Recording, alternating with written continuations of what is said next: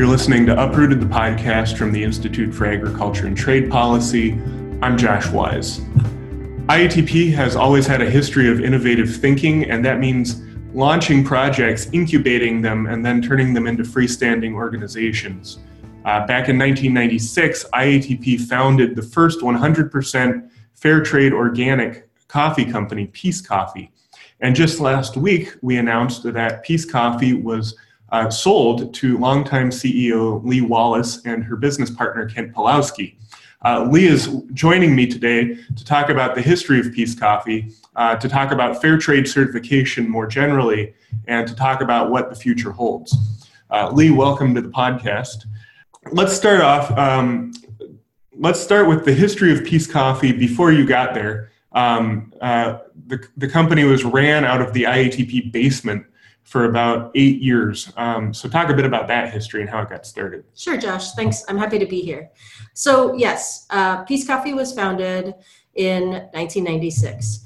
The initial story was that folks from the Institute for Agriculture and Trade Policy were beginning to think more globally in the face of NAFTA. So in the lead up to NAFTA, IATP was thinking, okay, we've done a really good job thinking about family farms and rural communities here in the United States, but we really need to get more engaged globally as these big trade agreements, we're staring down the barrel of these big trade agreements. So a delegation traveled to Mexico and was talking with coffee farmers in Mexico and saying, in the lead up to NAFTA, what can we do for you? What are the big issues? And the farmers kept saying, we're dealing with subsistence issues here. So in addition to the good work we need of trade policy, we also need markets. And so what we want IATP to do is to consider helping us establish new markets. Well, the conversation went back and forth. And of course, at that time, the folks at IATP were saying, well, we don't buy things. That's not our core work. But as you mentioned, IATP has always been a very entrepreneurial organization. So they went back to Minnesota thinking they'd say, well, think about it. And as the story goes that I've heard it, about a month later, the phone rang and it was the Port of Los Angeles saying, we have 40,000 pounds of coffee here for you. How would you like to get it to Minnesota?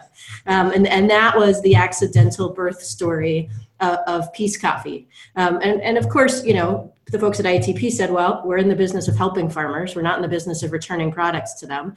So people pooled their resources, figured out how to roast the coffee, figured out how to sell the coffee. And at the end of that experiment, had a profit left over. And people began scratching their heads and saying, well, maybe this is a real thing we should get involved with. And so it's interesting, you said farmers need markets, and I think that's a real base level principle we hold at IATP, and establishing those alternative markets has been a big part of our work with farm to institution programming, working on farmers markets here in the United States, but it's very true that it applies globally as well. And IATP, shortly after establishing Peace Coffee, was involved in the very first fair trade certification program for importing products that have been produced in an ethical way, are paying a fair price to the producers. Tell us about the principles of fair trade in very broad strokes. Sure. Very broad strokes.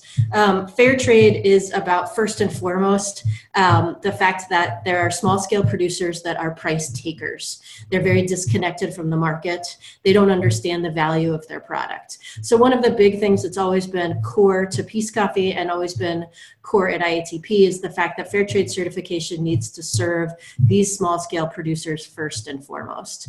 It's about having direct relationships with small-scale producers. It's about being transparent in your business interactions.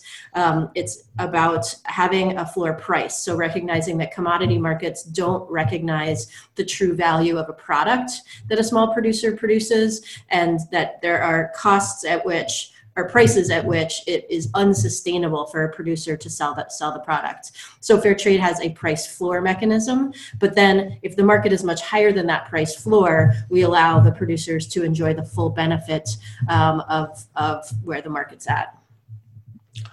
And so you got involved in Peace Coffee, I want to say in 2006, is that right? That's right, yes. How did you get involved? Well, I was working from home. I had worked for a long time for an allied organization to IATP, a nonprofit called the Resource Center of the Americas, which is no longer in existence. But that's how I got to know IATP. The Resource Center of the Americas was working on similar issues. What is economic globalization? How is economic globalization changing the face of Minnesota and the United States? How is economic globalization impacting the people of Central and South America? I left that nonprofit where I ran all the earned income activities and had established a little bit of a book of business, just consulting with nonprofits and for-profits that wanted to use tools and skills of entrepreneurship in order to serve a mission. And that had always been my interest. How do you merge mission and money? And I had met with someone on the board of Peace Coffee, an employee of the Institute for Agriculture and Trade Policy, and just talked with them a little bit about my interests. And when Peace Coffee was going through a leadership transition, they remembered me and asked me to come in and interview for the role of, at that point in time, it was viewed as a kind of an interim CEO or a CEO to help IATP understand what they needed in the next leader of the coffee company. So talk about what Peace Coffee looks like today. How are you creating your supply chain from the producers to the marketplace? Sure. So one of the things when I got involved in 2006 that I fell in love with right away was the incredible way that Peace Coffee manages to import its coffee as directly and as ethically as possible. As I mentioned before, that first shipping container of coffee contained 40,000 pounds of coffee, and that's about what a shipping container consists of. So when you're trying to scale a company, buying in 40,000 pound increments is really difficult. So our first container came from Mexico. Our second container of coffee came from Guatemala, but we were really struggling to understand, how do you import or have these direct relationships, but also how do you build a viable business model around growing in 40,000 pound increments? And in 1999, we came together with 6 other coffee companies that were trying to answer that same question. How do we grow? How do we build a business model around the idea of buying directly? And we had some conversations, and we each agreed to throw $5,000 into a kitty, and we established our own importing company that's called Cooperative Coffees. So Peace Coffee owns our own importing company, and that's how we source coffee directly from small-scale farmers around the world. And what happens is, now there are 22 of us that own this importing company together. We're all fair trade organic coffee brands. We compete in the marketplace, but we have this pre-competitive collaboration. What we all want to do is make sure we're importing our coffee in the most ethical way possible. By owning our own importing company, we quote unquote, sort of in air quotes, own the relationships with these coffee farmers and the cooperatives that they're members of. And that allows us to really be in dialogue, understand what's going on the ground, understanding the needs of different communities. You can't import coffee in the same way from every community, and you can't participate in creating better coffee growing communities in the same way around the world. You need to customize your approach. What does it mean to import something ethically, and maybe contrast that to, say, the way that a coffee company that's not doing it ethically would do it? A key thing that fair trade recognizes is that there are many, many small-scale producers around the world. So 50%, more than 50% of the world's coffee farmers farm on very small parcels of land. They'll be farming on less than an average of 11 hectares. One coffee plant produces 1 pound of roasted coffee a year, and it only fruits 1 time a year. So these coffee farmers are producing small quantities of coffee, but through fair trade, they can bring that coffee to a cooperative, and they pool their harvest with all of the other farmers in the area. And the cooperative markets their coffee to people like Peace Coffee. So we're only buying from cooperatives, and these co-ops are made up of small-scale coffee farmers. Now, when I'm saying we're importing as ethically as possible, what that means is that we have long-term relationships.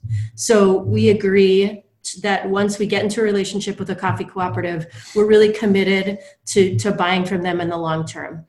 The reason why that's important is that these coffee co-ops are really engines that are fueling community development in these coffee growing communities. So I'll give you an example. We buy coffee from a Picaform cooperative in Guatemala. We've been buying coffee from them since 1999, which is completely unheard of in the world of coffee. The first time I went to go visit that cooperative, it was 2008. And in 2008, the big news was we just got electricity up the side of the mountain. And they very proudly showed me this one light bulb. Fast forward, our green coffee buyer was just down there in Guatemala, and she was participating in a tasting exercise. It's called cupping in coffee. And she was cupping all the different varietals that they're now studying. So we've gone from we just got electricity to we're studying different varietals to try to understand what's going to grow best in our microclimate. That's a tremendous amount of growth and change, and we're very proud to have been part of that. But what I'm talking about when I'm talking about importing as ethically as possible, there's price, but then there's a whole list of other things that go around the price that you pay. And one of them is those long-term relationships. One of them is being a good partner and helping out in times of adversity. Being, like I said before, being transparent and really getting to know and understand the community's needs.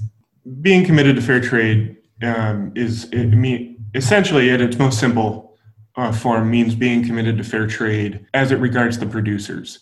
But at Peace Coffee, you go beyond that. So you're also a certified B Corporation, which means you're meeting ethical guidelines here in the United States. And it's when we talk about ethical consumption, the line I always use is you can't consume your way out of a public policy problem. But you run into so many different things where you're making a trade-off, right? I'm buying fair trade coffee, but the grocery store employees are making minimum wage, for example. But at Peace Coffee, you aim to be sort of like a holistically, ethically sound company. And one of the ways you've done that is by becoming a certified B Corporation, which, as I understand it, is a Minnesota law that allows you to kind of meet that highest ethical guideline. So talk about that. So, and I really credit IATP and their vision and legacy for a lot of this. From day one, when I started at Peace Coffee, the mission, the message to me was always, yes, we're a fair trade coffee company, but we want to be so much more. We want to tick all of the boxes and show that you can be a good corporate citizen and still make a profit. So I've always been given the freedom to figure out how to continue to improve Peace Coffee as a workplace, improve our impact on the environment. For example, almost 40% of all of Peace Coffee's deliveries still happen by bicycle. We operate out of a green manufacturing facility. But yes, I've always been told, be a good employer, be a good community member, do good work in coffee growing communities, and figure out how to make the company profitable. And it's actually a lot of fun. It's really hard work. It's not as simple as just, being a robot of business, as I would call it. But it is really fun, and you get to be very creative. Last year, Peace Coffee became B Corporation certified. So there's two things. There's the law in the state of Minnesota, which allows us to structure ourselves as a benefit corporation. And what that means is that it gives the shareholder or the person who owns the company the freedom to say, my job isn't just to maximize shareholder value. I also can consider other things alongside the drive to make a profit. In our case, in Peace Coffee's case, we became a benefit corporation in the state of Minnesota with the stated public benefit of paying a fair price for coffee from coffee farmers. So we're saying, yep, we know we could make more money if we paid less for coffee, which we could do, but then we wouldn't be achieving our mission or what we set out to do. So we're saying we recognize that we are leaving some money on the table by paying industry-leading prices for coffee. Getting B Corporation certified was the next step for us. So that's managed by a nonprofit out in the Pacific Northwest. And it's a very rigorous evaluation of all of your business practices. So everything from what's the diversity on your board of directors, what's the diversity in leadership, what's the pay ratio between the lowest paid and the highest paid, how do you exist as a corporate citizen in all the communities that you do business, how do you treat your employees, what kind of benefits do they have? So it really looks at every single aspect of your business. It took multiple members of my staff months to complete the certification. And then what happens is you get evaluated every 2 years. But in that 2-year gap, what's happened is the bar has been raised for you. So when you come back to take the certification again, you need to have continued to improve as a business on all those different aspects of business. It's a wonderful tool. I'm really, really excited about it. Even though IATP was really had a heavy hand or was very instrumental in establishing the first fair trade certification guidelines in the United States, there have been a lot of disagreements over what fair trade actually is. And even within Peace Coffee, there's been a decision to forego formal certification by certain bodies. How did that controversy come about? Let's start there. So when I got involved, there was very much a struggle in the fair trade movement when I first got involved at Peace Coffee. And the struggle in the fair trade movement was about the business of certifying and how the certification agencies needed to continue to grow. And then the actual passions of the people who had started fair trade, if you will. Now, I don't mean to say that some people who were involved with the fair trade certification agencies didn't share a long history with fair trade. But it's a very classic struggle. It's the same thing people ask me about Peace Coffee right now. They ask, well, are you concerned that you're going to have to compromise, sacrifice, become less mission focused if you want to continue to grow? Well, my answer is, we've figured it out so far. No, I'm not worried about it. But fair trade certification began to get to the size where their biggest customers were big companies, and those big companies maybe have some different needs than small 100% fair trade, frankly, activist-led brands. And we saw a shift. We saw a shift away from producers being the center of the conversation, small-scale farmers being the center of the conversation, to really these bigger companies that were looking to get in on the ethical action and their needs. So, a number of years ago, what happened was the Fair Trade Labeling Organization in the United States dropped out of the international system. And the reason why they dropped out of the international system was because they felt as if in order to continue to grow and continue to certify additional products and companies, they wanted to shift and certify large farms, commonly called plantations, although that isn't necessarily fair, in addition to certifying products that came from small-scale farmers.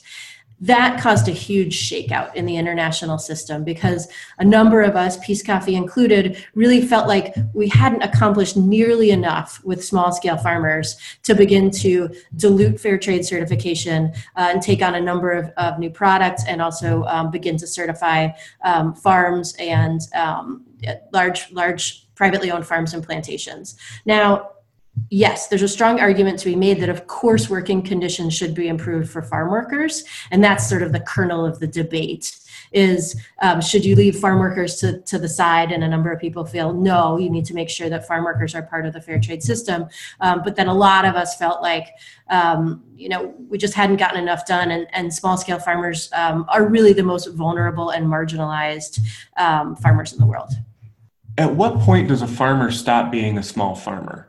What is your definition of that, and how do you make that decision when you're buying? Because, ultimately, if the goal is to improve the lives of small farmers, right, in addition to getting a fair price, there should also be a mechanism for them to grow if they want to grow. So tell me how you think about that. Yeah, it's wonderfully gray. I think of it as the difference between a family farm where the kids help out, maybe your brother helps out, maybe your cousins help out, and the difference between a gigantic industrial farm. So typically, what I would call a small-scale farmer is somebody that can't support themselves off of the sales of coffee alone. And generally that is the rule that most cooperatives use also. So we're really depending on these cooperatives to police the system. And those cooperatives that we work with are still part of the international fair trade system. So they are still getting audited, and that's our verification system.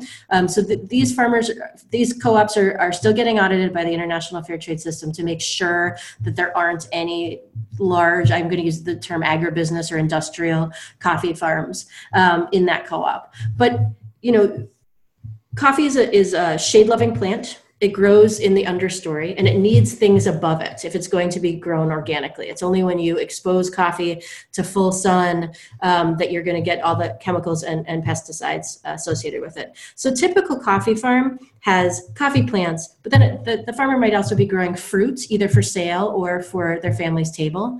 There might be trees on the property that are used for building things. They're going to be used and harvested for wood eventually. So there's a variety of different things going on these farms, and people are selling a variety of different products. They might be selling cacao, they might be producing honey, they might be producing fruit. I guess the last stage, we talk about maintaining relationships and treating your producers fairly. Talk about treating the employees and treating the general company in a just way. I think the last step is kind of your relationship with the people who are buying your coffee. And I'm saying this mostly from personal experience of going to churches where Peace Coffee has been served. Is that there's at least the community in the Twin Cities feels a real connection with Peace Coffee and wants to support it. So talk about the relationships that you've built with your customers, because I think that's the other really important part of the Peace Coffee story. Absolutely. Yeah. So, what I love to say is that people in the upper Midwest understand Peace Coffee because our story is wrapped around farmers, right? So we're talking about farms, we're talking about rural communities, we're talking about the reality of rural communities. And so it's a really easy message here. We go to the Minnesota State Fair every year for years. We've gone to the Minnesota State Fair, and we have a booth in something called the Eco Experience Building, and we just chat with folks about who we are and what we're doing. The reality is that as a company that was owned by a nonprofit when we were getting our start, that the only way we had to tell our story was to get out into the community, hand people a cup of coffee, and explain what we were trying to do.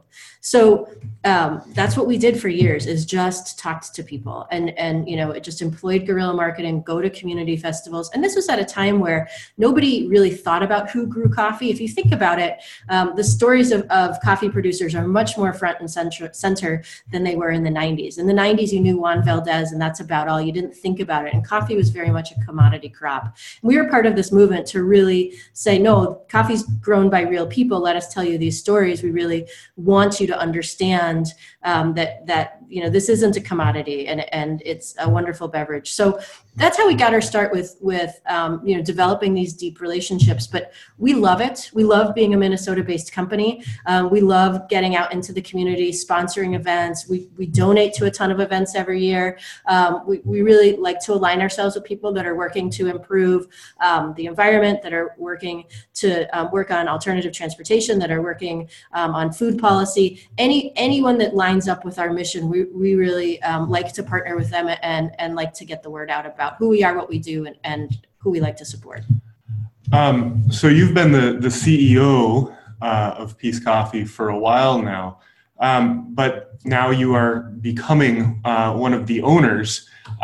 What about Peace Coffee made you want to take that leap? I'm saying this as someone who's got some experience of being a CEO. You probably had a lot of other options that involved a lot less risk. So why'd you put your skin in the game right now?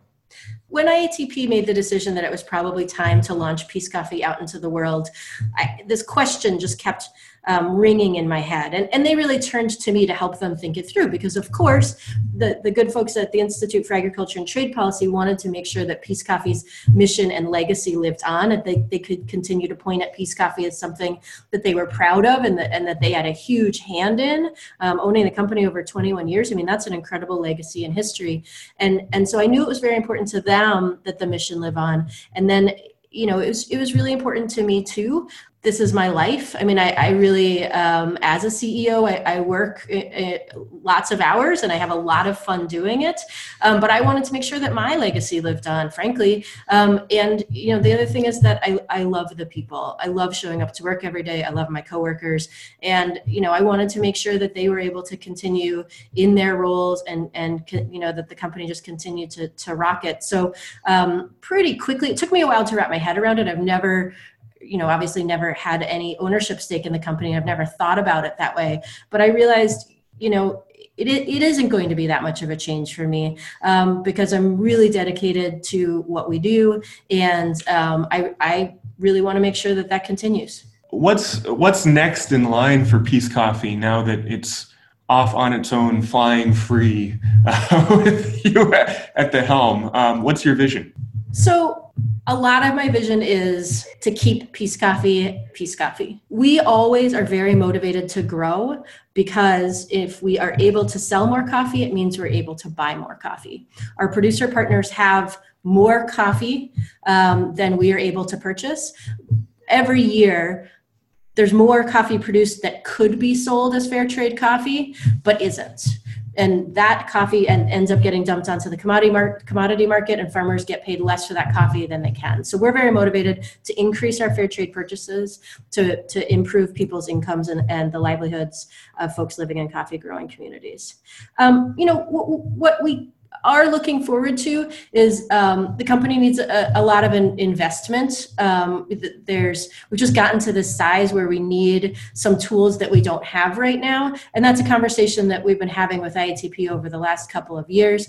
Because we knew that this sale was coming up, we're going to wait until after the sale, bring a little bit of additional money. Kent and I are going to bring additional money into Peace Coffee. And what we're going to be able to do is really position the company for that future growth that we're looking for. So that would be the big change. And then, you know, with B Corp certification, what we're really excited about is continuing to improve our operations as a business on the ethical side, and really, you know, be able to benchmark and make progress toward how do we really lean into the last 20 years, this gift that IATP has given us, and make sure that we are that amazing of a company over the next 2 decades. Well, Lee Wallace, thank you for joining me on the podcast today. Thanks so much. I really enjoyed it, Josh. You've been listening to Uprooted, the podcast from the Institute for Agriculture and Trade Policy. For more information on what you heard today, you can visit peacecoffee.com. And if you want some more of the history of Peace Coffee, you can visit our website, www.iatp.org. I want to remind you that this podcast is available on Stitcher and iTunes, and I want to thank Andrew Arisso for editing the podcast today. Thanks a lot. We'll see you later.